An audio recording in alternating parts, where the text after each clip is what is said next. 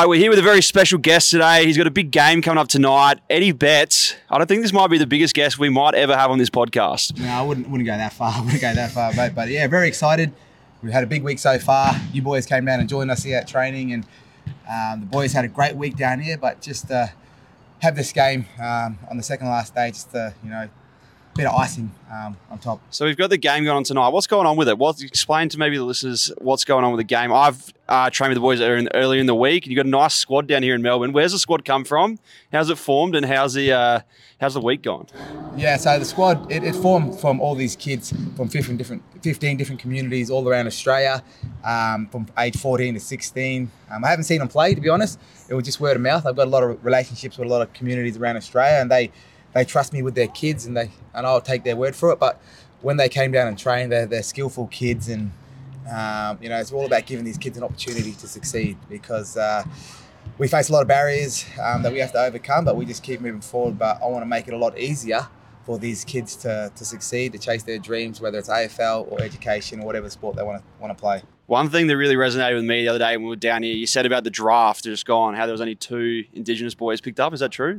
Yeah, it is true. And every year it just keeps declining. For me, the role that I play now, I want more kids to be drafted. And, there was only 3 Aboriginal kids that got drafted this year, and 16 left the game last year. So it's more and more Aboriginal kids that are declining.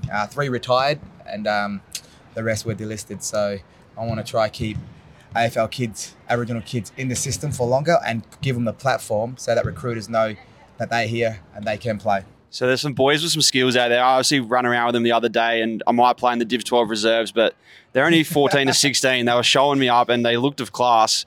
What have you got up to this week to sort of get them up and ready for the game? I know you've had a very, very busy week travelling around Melbourne and showing them the sights. Maybe showing them the life of what an AFL footballer might live as well. Yeah, it is. And it was more so just showing them what Melbourne's like, to be honest. A lot of these kids, they come from remote communities, and they haven't been, for the coming and just to the Melbourne city is a big thing for them. But then, like you said, we took them through the Carlton Football Club. We took them through Collingwood this morning. Just give them a taste of what, if they do end up getting drafted to an AFL club, this is the standard. This is what happens when you go to a footy club.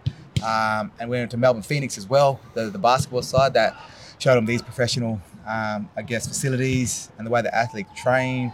We went to Coles. We did a cooking course in Coles and Coles Ambassador, and the boys loved that. I didn't get sick. They cooked me some food, but I didn't get sick, thank God. But they had a joy. So I don't think it was more so preparing for footy. It was just more so preparing them just to come down to Melbourne, and hopefully next year we can get them down here. If they want to come to school, try to get them into school down here and help them with that aspect. So it's using some of your connections that you have and some of the relationships you've built through your, obviously, AFL career to then maybe help these guys in their journey as well. So you've brought them into Carlton. Saw you hanging out with Jesse Motlop. You've got Ash Johnson down here tonight for the game. It's the mentoring side of things. You enjoying it? You look like the kids are buzzed. They are walking in, they're dapping me up. They're so buzzed to be here. Are you enjoying mentoring? You look like it's a really fun part of your carear now that you've jumped into. Enjoying mentoring, but it's tiring chasing around 25 kids. I've got 5 kids of my own, and that's hard work. But this is the first time. But watching these kids grow just in this small space that we have, just a week, and they don't really know each other. But for them to come together, to show their leadership, the way they connect with each other, and now, like you said, they're walking in, dabbing you up. They're just loving being there. They don't want to go. They keep telling me, I don't want to go back home. They'll be racing to get back But here. I can't have 25 kids stay at my house, so we've got to send them home. I know you mentioned a few of the Crows boys during your time. I've met a few of them, and they all had great things to say. So it's good to see the kids getting a similar experience out here.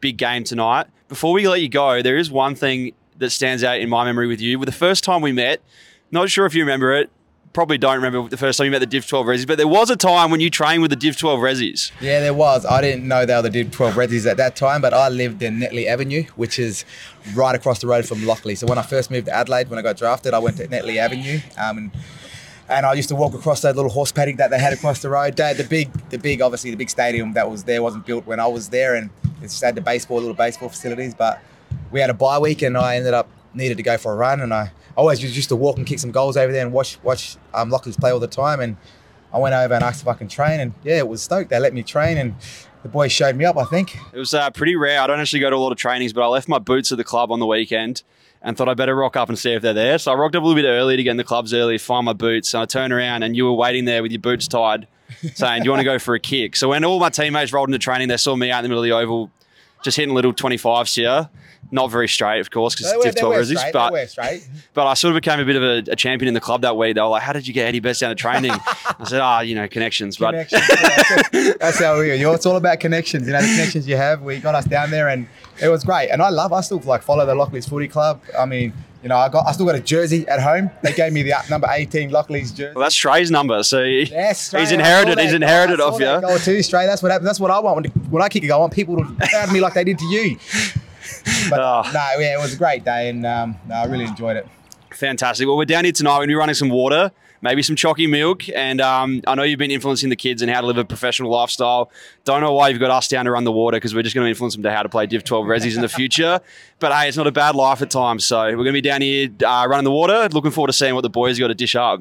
Thank you, and thanks for coming down too. I think one of the boys, when you sculled the water, the chalky milk, well, then he actually got a little bit sick after that, sculling a bad boot, but he's back now. He had a couple of Panadols and he's back. He's ready to go. He's washed his boots. I reckon he's going to kick 5 tonight. Yeah, so if he kicks 5, I'm going to put that on you, because you sculled it for him and he sculled out of his boot. So, cheers, Eddie. Where can we find stuff about your foundation quickly? We'll give it a little plug before we hop off. It's online, so it's eddiebetzfoundation.com.au. So if you just log online, if you go on my Instagram, it's there as well. So just click on the bio, and any help we can do, it will be possible. It's a non-profit charity, and all we want to do is change these kids' lives. And the first 25 have come down and they've loved it, and that's my job.